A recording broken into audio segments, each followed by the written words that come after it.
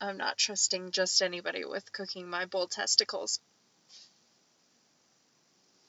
Hello, everybody. This is Learn, Live, Love Abroad, and we are back.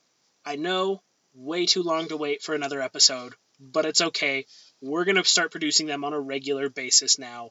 I promise. Once a week. Yeah, we took a break because we were in college. It was just too much. We were living our lives, basically, trying to get out of college, working full time. It was too much to try to do the podcast as well, so we stopped, but we managed to actually hold on to the website for the entirety of the time, and we're starting it back up again with the biggest change.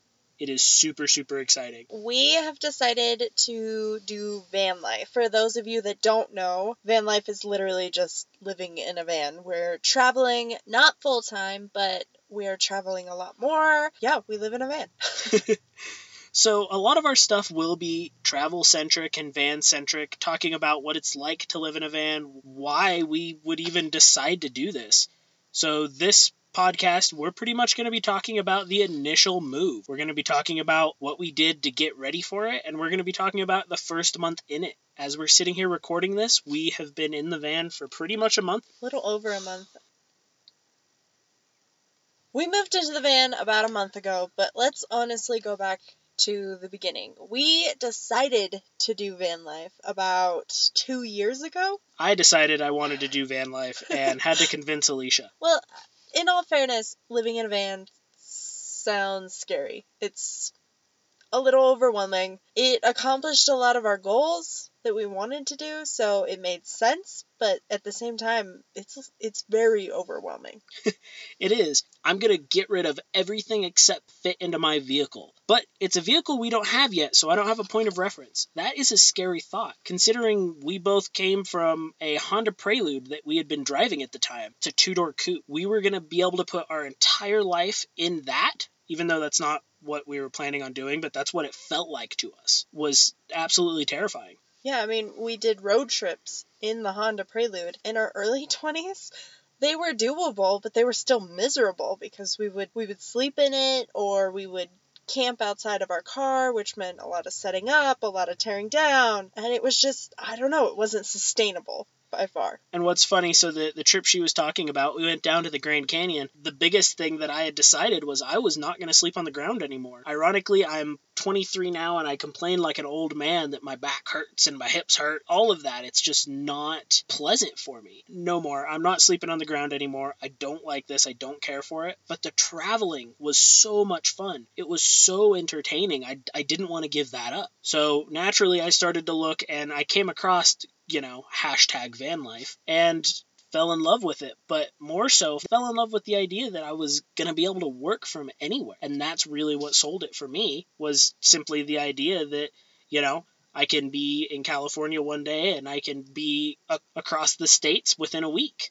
I mean, that's really what sold me. What sold me on van life was being able to travel. It's a way to save money so that you can travel more. It's a way to save money so that you're not paying rent, coating the pockets of someone else, paying their mortgage instead of your own. And rent in Colorado is absolutely ridiculous. So van life just made sense for us. It was a year and a half ago. We didn't have a ton of savings for the van, so we bought a van that probably isn't what you would typically see on hashtag van life as a conversion. Yeah, considering all of those vans are like $60,000 rigs. They're all the Ram ProMasters and the Mercedes Sprinter. That's literally what you think of when you see hashtag van life. Honestly, I think we were slightly overwhelmed after we tore out the interior. The interior was gross, by the way. It was really gross. Yeah, so to paint the picture, this van, it's a handicap van, and it was used to transport people that I don't think were necessarily incontinent.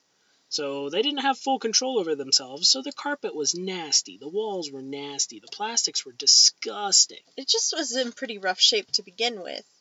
Plus, they didn't drive it very often.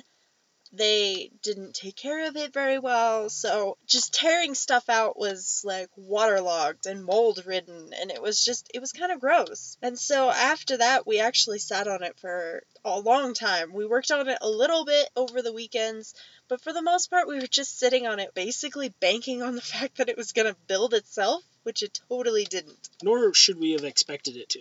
No, most definitely not. But the big thing happened. My work life went downhill. Ultimately culminated in the fact that I wasn't happy anymore. I wasn't able to come home with a smile on my face, and I could see that, and I know Alicia could. Oh yeah, no, it was pretty obvious that you were super unhappy with your job. You were super unhappy working, or at least picturing this as your work for the next 10 years, 15 years. It didn't seem good. No, we had always planned what we were going to do out before, so even after I had a talk where if I was single, I would have walked out at that point, I went home, checked with Alicia, we talked about it, and it was funny because she basically said, yeah, why didn't you quit then? Really nice to have someone that can support you like that.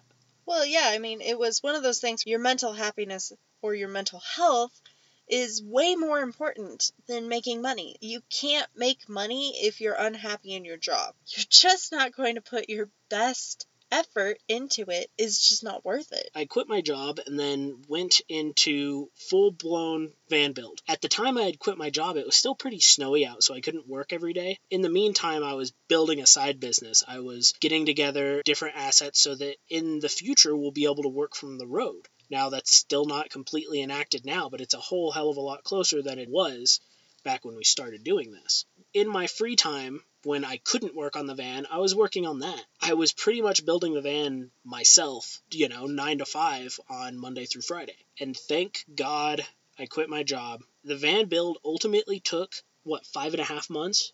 It took you almost 6 months. It took me practically 6 months. Yeah. I'm really, really glad that I did that, because there was no way we were going to be able to do this in the time frame that we had allotted, just weekends for. Yeah, we definitely didn't realize how long it was going to take, or at least how much effort it was going to take in those days, because we're kind of half-assing it for the first couple of months, and then it was like, oh yeah, no, we have like 6 months left, we better really get on it. Yeah, we went through, built the van. That was an experience all in itself. We got really, really lucky. I won't go into any of the van build specifics except for one part. When you build out and you completely gut and you completely refinish the interior, obviously you're going to put insulation in because you have opportunity to. However, insulation is ridiculously expensive. For one sheet, I think it's like $60 or $70. Or however, $40. I don't know. Regardless, I was not looking forward to buying like 10 sheets of this stuff.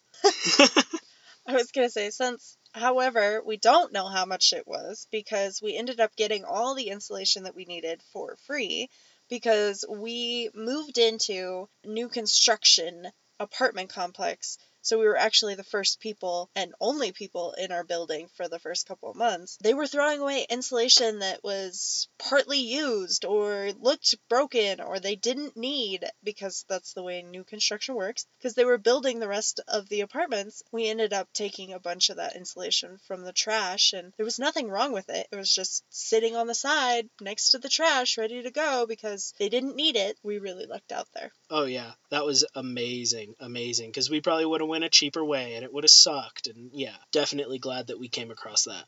In the meantime, we had been downsizing a lot.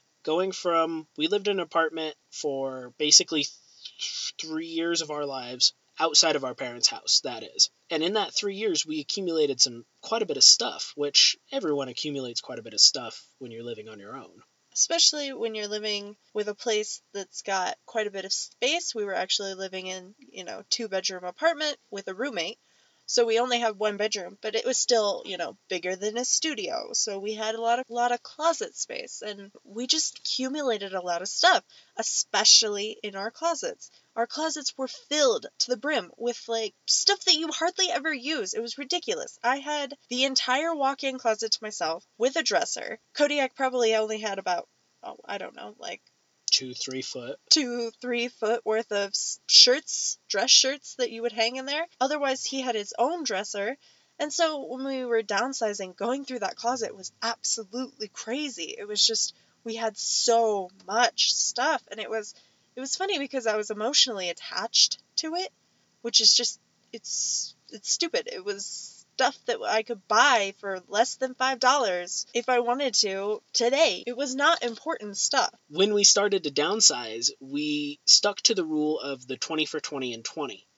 Basically what that states is that if you can buy it for less than $20 in less than 20 miles or in less than 20 minutes, you need to get rid of it because it's not that valuable in your life. So that protects stuff like your TV, a game console, stuff that could potentially bring value to your life and still is a sizable liquid investment. That's how we started. And once we started to get rid of stuff, oh my gosh, it was the biggest relief and whirlwind ever. It was kind of crazy how good it felt to get rid of a bunch of stuff that we didn't actually want. It was kind of crazy how much stuff we had accumulated where, yeah, I don't really care about this, or I've used this like twice, I've got emotional attachment to it. Do I really need it? No, not really. It's funny because Alicia goes through her hard time with getting rid of stuff, and then I went through mine as well. A lot of the stuff I was just so easy to throw away, but some of the stuff that was absolutely silly, like t-shirts. I had a dresser drawer, almost 2 dresser drawers worth of t-shirts, and that was so difficult for me to get rid of. I actually sat down and downsized 4 times before I'm at the point where I'm at now, where I only have the shirts that I need. Clothes were definitely one of the hardest because you have a lot of clothes, especially me because I had work clothes and regular clothes, like clothes that you wear on the weekend. It was just prom dresses and fancy dresses, and it was like, I don't need all these dresses. I don't wear dresses, so why do I have all of these? Clothes were hard. They were hard. But the big thing that you realize once you start to get rid of stuff, and you get that endorphin rush of getting rid of stuff. I know that's silly to say you get an endorphin rush from getting rid of stuff, but you do. You really do. It's because there's less clutter in your house. There's less clutter in your life. There's less stress going on.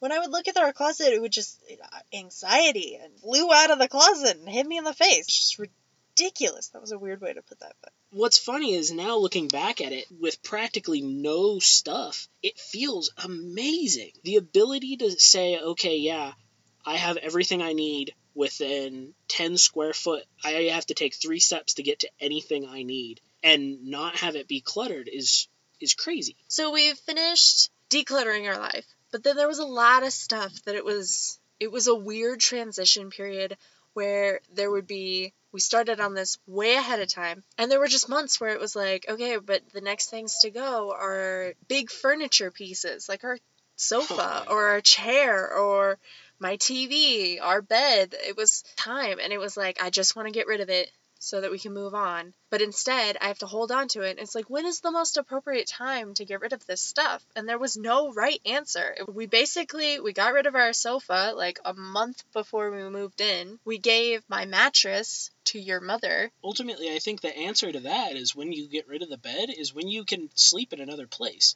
So that's what we did. We did a test run of the van one night and realized there was a list of things that still had to be fixed. It was not done. It was not done. And it was done in my mind. It was not done. So after, we ran through and we were able to finish all of those things that needed to be fixed in the van, then we were able to comfortably get rid of the bed and get rid of all of the other stuff that seemed necessary and was necessary to maintain apartment life, like a crock pot and an Instant Pot and a lot more dishes. It's kind of ironic because we kept our crock pot for a really long time and didn't use it because it was nice outside. That's the plague of a crock pot. You never use it. I know. You use it in the winter when you're like, yes, it's time for crock pot season. You get all your crock pot recipes and you make them for like a month, and then you're like, yeah, no, I'm done. Yeah. This is a lot of effort because I have to put it all together in the morning.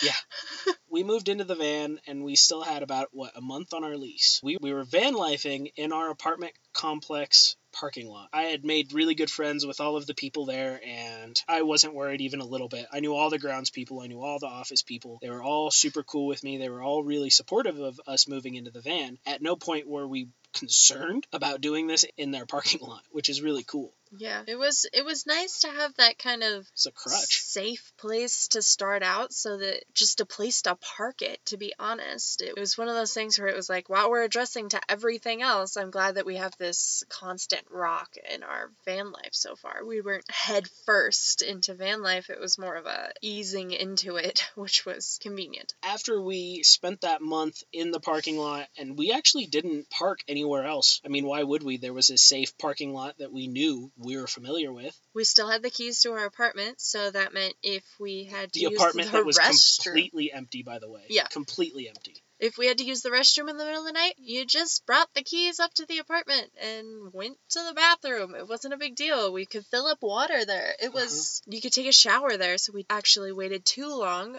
to get our gym membership so that we could shower elsewhere, because after that month was up and our lease was up, we literally left that day for a road trip. And that road trip was 4,000 miles. It was from Colorado to the Central Valley of California, down to LA, across to Arizona, and then across to Louisiana, Shreveport. So not like all the way into Louisiana, but to Louisiana. And then up through Oklahoma, and then back to Colorado in 2 weeks. So we were driving a lot. I read somewhere the first time you travel in your van, you travel wide and far. And then after that, you travel slow and meticulous. And it was so true for us. Yeah, I mean, it was probably heading from California out into Arizona. It was like, oh man, I want to take my time, but we can't because we told the people we were meeting in Louisiana that we were going to be there on such and such a date. And it was kind of the worst. To be honest, it was like making this deadline for myself made us travel so much faster, which meant I was driving in the middle of the night until like 2 o'clock in the morning. And then we were pulling off, and then Kodiak was taking over again at 9 a.m. the next day. It was exhausting.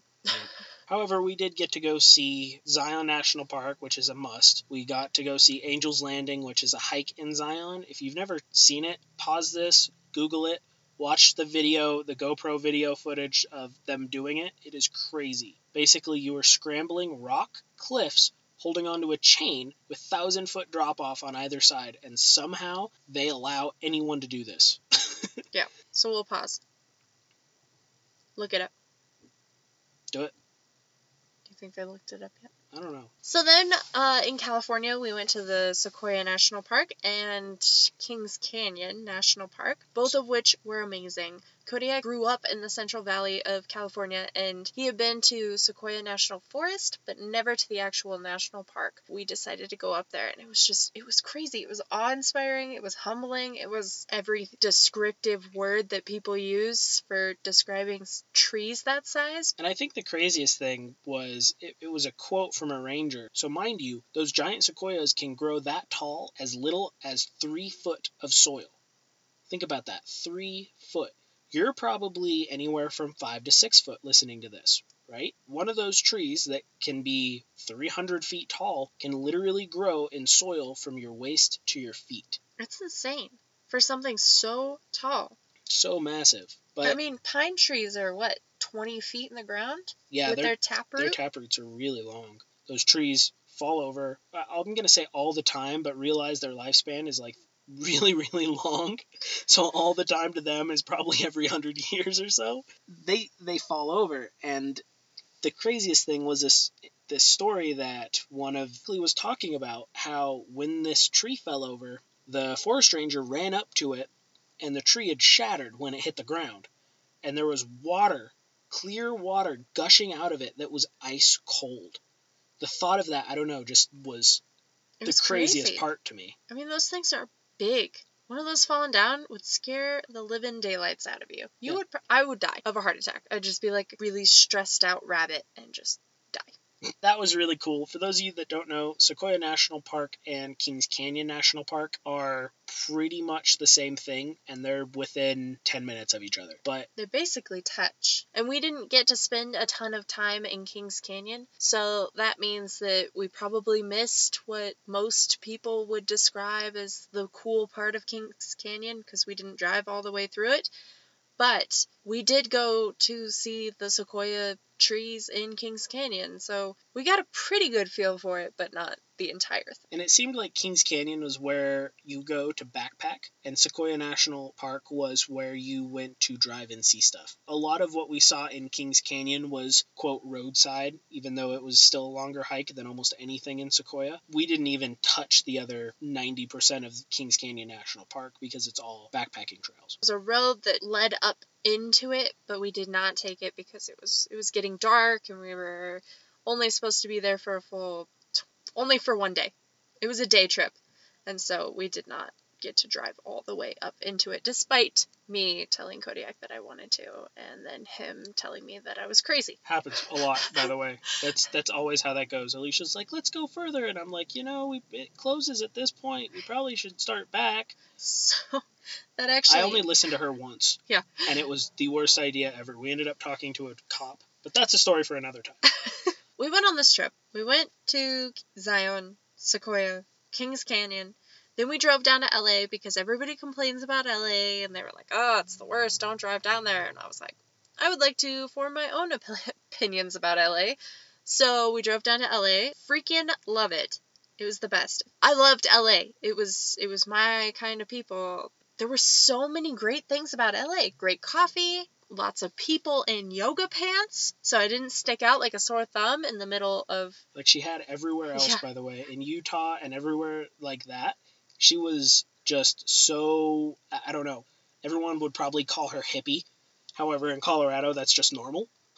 Yeah. So LA was pretty close to my normal. No straws, which I am for, and so they were my type of people. And we actually drove through LA in the middle of the day and later at night. Not late at night, but later at night. And the traffic wasn't terrible. It was normal traffic. It felt like we were driving around in Denver. Some people would probably call that bad, but... When we went on the trip down to Grand Canyon, so this was back in the Honda Prelude, we ended up...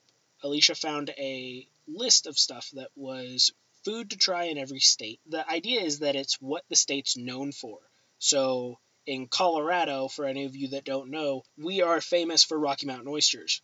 It's basically bull testicles. I know they sound gross, but they're actually pretty good. You have to cook them right, though. Yeah, I feel like I'm not trusting just anybody with cooking my bull testicles, but they're pretty good. And so we stopped in Cedar City for Utah's, which was fry sauce. So it wasn't a food, it was a sauce, but whatever. It was actually really accurate. So I thought we were going to have to hunt it down, but no.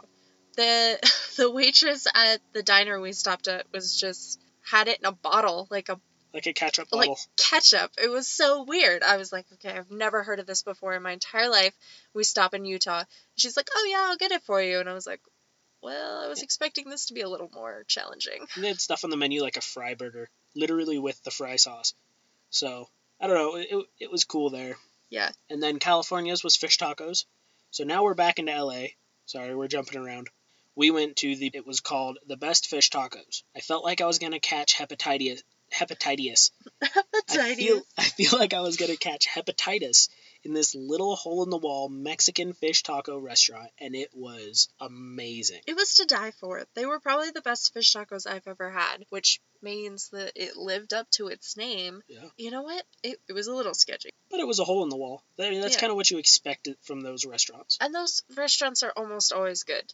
Little hole-in-the-wall places are almost always the best. So, from there, we drove out to Arizona to visit my grandpa. So we stopped in Phoenix Mesa, Arizona, and we had brunch with them.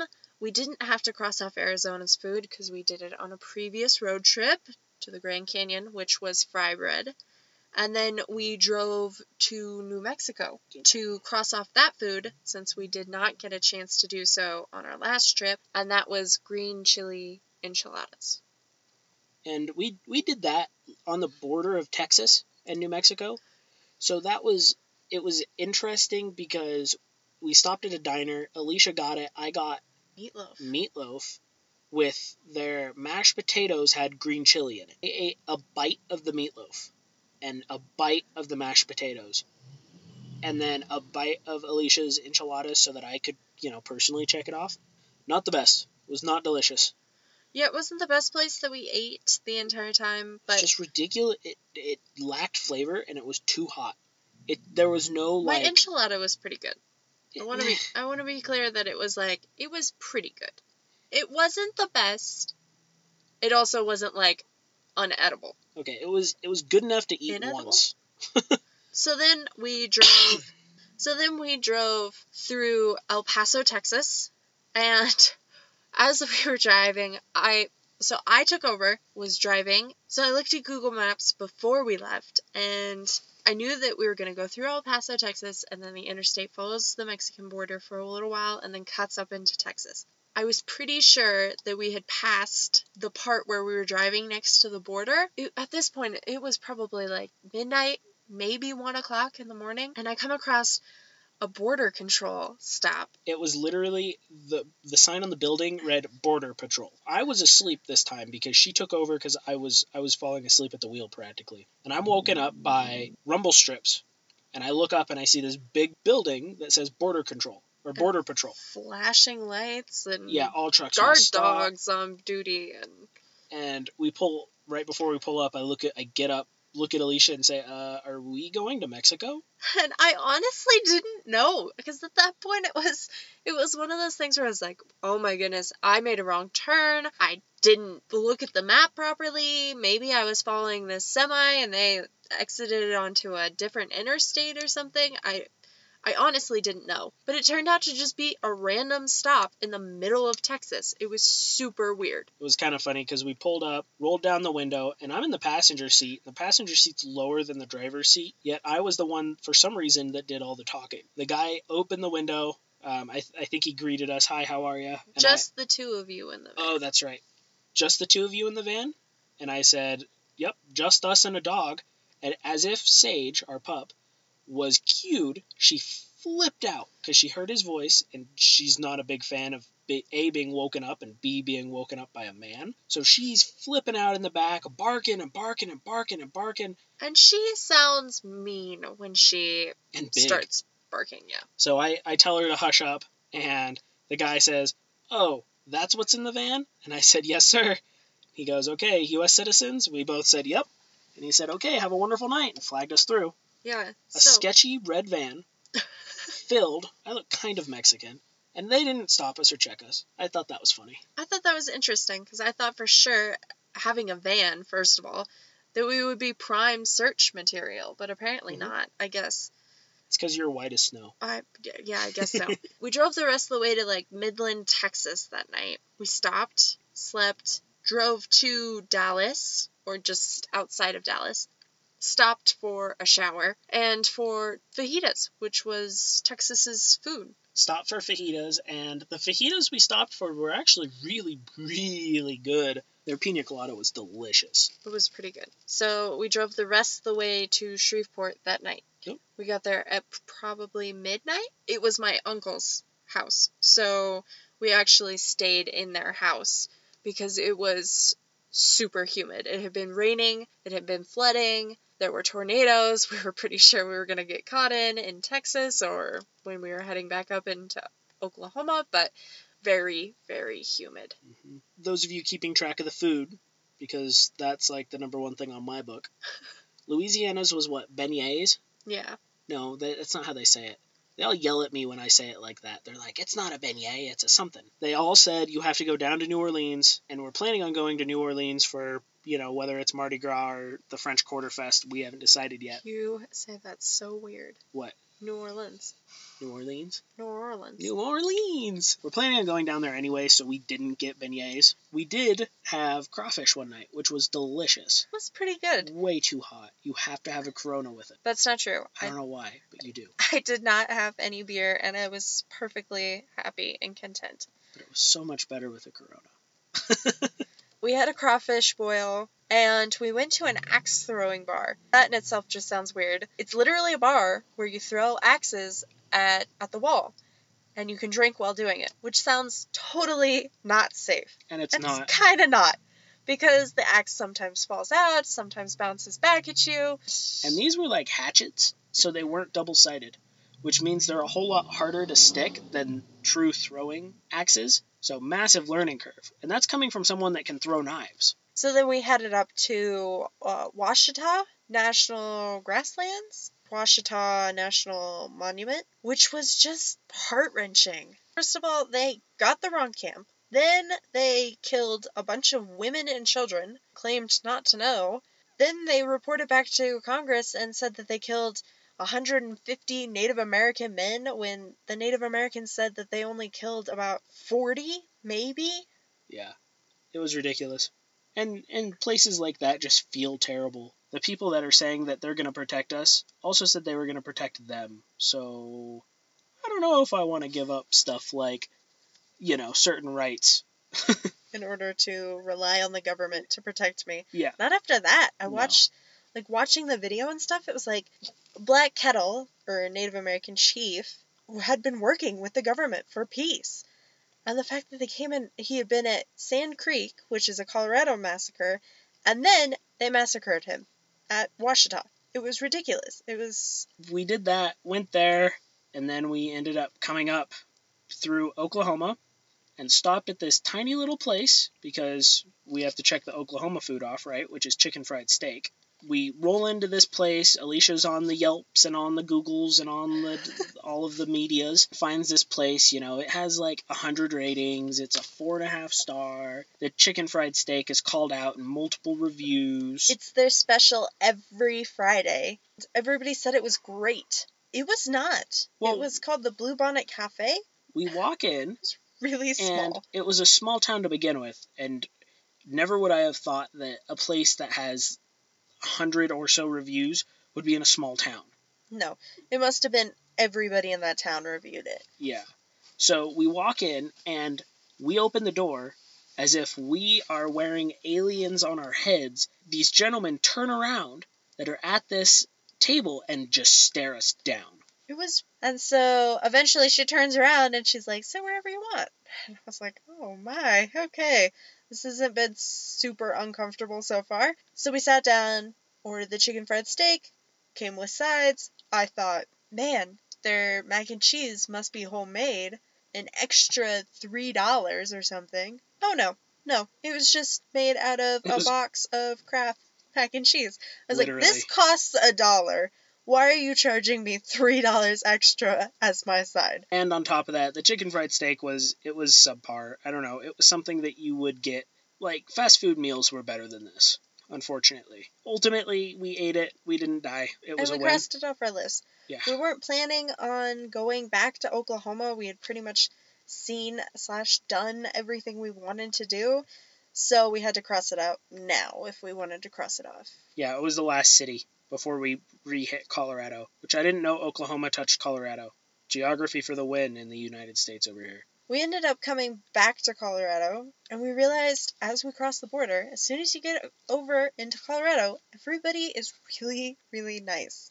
It's kind of funny because I talked to a bunch of people after we got back, and we were just used to being, I don't know, maybe treated as tourists, maybe just treated like shit is what she's trying to say. Well, I don't want to say that. Like, not all the places we went, people were mean by any means. Like, they were just really short and really just pissed off, it felt like. Yeah, it was just like people were unhappy. I guess people really are happier in Colorado. I don't know, but I walked into a gas station and the woman was chatty and friendly and we had an entire conversation, and I don't know, that's probably what will make it our home base for life. We came back, we got in, we ended up going and taking a shower because that much time on the road makes you feel like poop. We went, took a shower, and went back to normal life. So now we kind of tour around Fort Collins. We are ultimately a home-based van life couple, which is very strange because most people that you know or you see on, #vanlife are all over the place. Traveling full-time. They work on the road all the time. But I have to be here for my job. I work at my job 3 weeks out of the month, and then the other week I'm allowed to be remote travel, but I mean, I still have to be here for 3 weeks, so Fort Collins is our home base. To be honest, being home-based and living in a van, it's not that big of a pain. I was actually kind of worried that, oh my gosh, how are we going to be able to find enough places to sleep? Because that's what everyone worries about when transitioning into van life. And once you're in this type of lifestyle, you realize that nobody cares if you're sleeping in your rig. Just don't be pissing on the sidewalk. And don't be super obvious about it. I mean, be safe. Like, if you don't feel comfortable sleeping somewhere, don't sleep there. Also, people are really, really oblivious. Like, nobody is paying attention. Everybody is paying attention to their own lives, and I think this is probably the funniest part. Nobody is paying attention to you. Ever. It's really helped with my social anxiety, to be honest. It's, unless you're directly talking to somebody, they're worrying about their own stuff. So, now that we've been in a month, we both have a couple things that we don't like about van life and a couple things that we do. So we'll just quickly go over, we're going to make another podcast or another YouTube video on the things that we don't like about van life, but we'll just quickly go over 3 things that we like and 3 things that we don't, and then 1 thing that was just really hard to adjust. So go ahead, start it off. Okay, first things first. I love being able to travel, to see different things, to basically accomplish traveling while we're still young. And van life has really helped with this, especially when it's not just while you're on the road, but it's also while we're in our home base. We're exploring our town a lot more. You're getting out, and you're not just going home to your apartment to watch TV. Instead, you're kind of forcing yourself to, okay, well, what are we going to do after work? Let's go to this cafe we've never tried, or let's go have dinner by the lake, or let's go to the food truck rally. I mean, it's been a lot of different experiences all wrapped up into one, and it's kind of great. 2, I really, really like the fact that van life pushes you to do active stuff. This kind of ties in with the first one. Actually, you know what? They're all going to tie in with each other. But it's been one of those things where you're going after work to do things instead of going to watch TV. Or when you're in the van, instead you're cooking dinner with all the windows open and you end up catching the sunset. Or you're, I don't know, deciding to hike on Saturday with your friends because, I mean, you can meet them whenever, and it's not a big deal to leave your bed because your bed is literally in your right away when you get up, and then you can get ready when you're going to meet them. You know what I mean? Definitely. That's definitely the second one. It kind of forces you to do more things than just hang out and watch TV at your apartment. The third thing, it's definitely made us more active. So I think that a lot of apartment living was just you go home and watch TV, and yeah, it's nice to do other activities like, you know, go to a restaurant or go to a cafe after work instead. But it's also been a whole lot of like, wake up in the morning, be like, oh, we could go on a hike today, and then we do. Or the fact that we have to shower at the gym means that we're at the gym, and it seems silly to go to the gym and not work out. Even though that's what we're going to do tonight, by the way. Yeah. We're recording this in a gym parking lot, getting ready to go take a shower, and I am not going to work out. Last weekend we ran a 5K, and it wasn't a big deal because we had to be there at 7, so we just parked there the night before. I'm just not a big morning person, so it's made a lot of morning activities more accessible. Sure. So my first one is so simple. It's the fact of how much money we're saving. So I know that this is kind of ridiculous in the sense that it's, oh, hashtag van life, and you have all of these wonderful things that you're doing, and you're traveling and you're seeing stuff. Yeah, no, my favorite thing is definitely just how much money I'm saving. The fact that you're not paying $1,600 a month for a glorified storage room is just by far the best thing ever for me. The second part is I really like how much time I get to spend with Alicia. I know that sounds really silly, but when you work and you have a bunch of other things and then you have hobbies on top of that, it's like spousal time just becomes so difficult. And then when you're at home, you're talking about other things, and then it's not quality time. So it's really increased the amount of quality of time that Alicia and I get to spend with each other, which is really, really, really nice. The My final thing is the traditional hashtag van life thing is we get to go and see places. You know, this weekend we're planning on going camping, which we normally would have never done on a spur of the moment thing. But now we can because we actually, A, can afford it, and B, we have the time to do it. So those are my three things that I like about van life. Throw another one in there.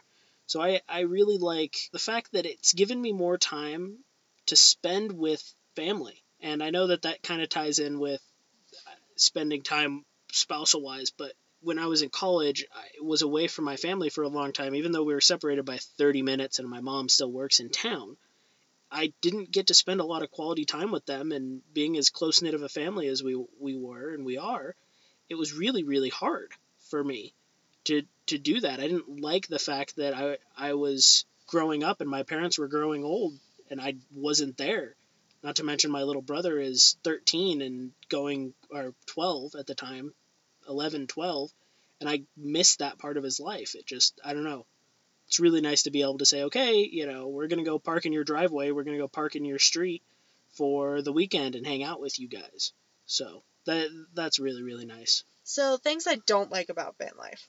One, having to shower offsite. Not having a shower, not being able to, I know this is like the weird you thing, but not being able to sit in the shower. Kodiak and I used to like sit in the shower and like steam ourselves like little dumplings, which you can't do at a gym shower. That's kind of gross, besides the fact that you can't shower together. And I don't know, that shower, not being able to shower when you want to, as soon as you get up, or you have to like make an effort to do some basic stuff. That goes for laundry as well. I don't like the fact that we don't have like a washer and dryer at our accessibility. We've been doing laundry at Kodiak's parents' house when we go up there, but also, I mean, if we were in another city, we're doing it at a laundromat, we're doing it at other people's houses. It's kind of weird, and I don't really like that. That's not my favorite part of van life by any means. Third and final thing I don't like about van life is finding places to park. I don't like I feel so naked, which is so funny because nobody can see in our van. We have blockers, like light does not get out 99% of the time. And if it does, you're not going to be able to see it because you have to be really, really close to the van to be able to see these. But I just feel so awkward. It's like people walk by and I'm like, oh my God, they can totally tell. Or Kodiak rolls over in the middle of the night and I'm like, oh my gosh, that just shook the van so much. Like somebody is going to come knock on our door for sure. I think it's just something I'll grow into, but at the same time, only being in the van for a month means that I'm just not used to it yet. And it kind of drives me nuts. It hasn't really affected my sleep, especially the last like 3 weeks or so.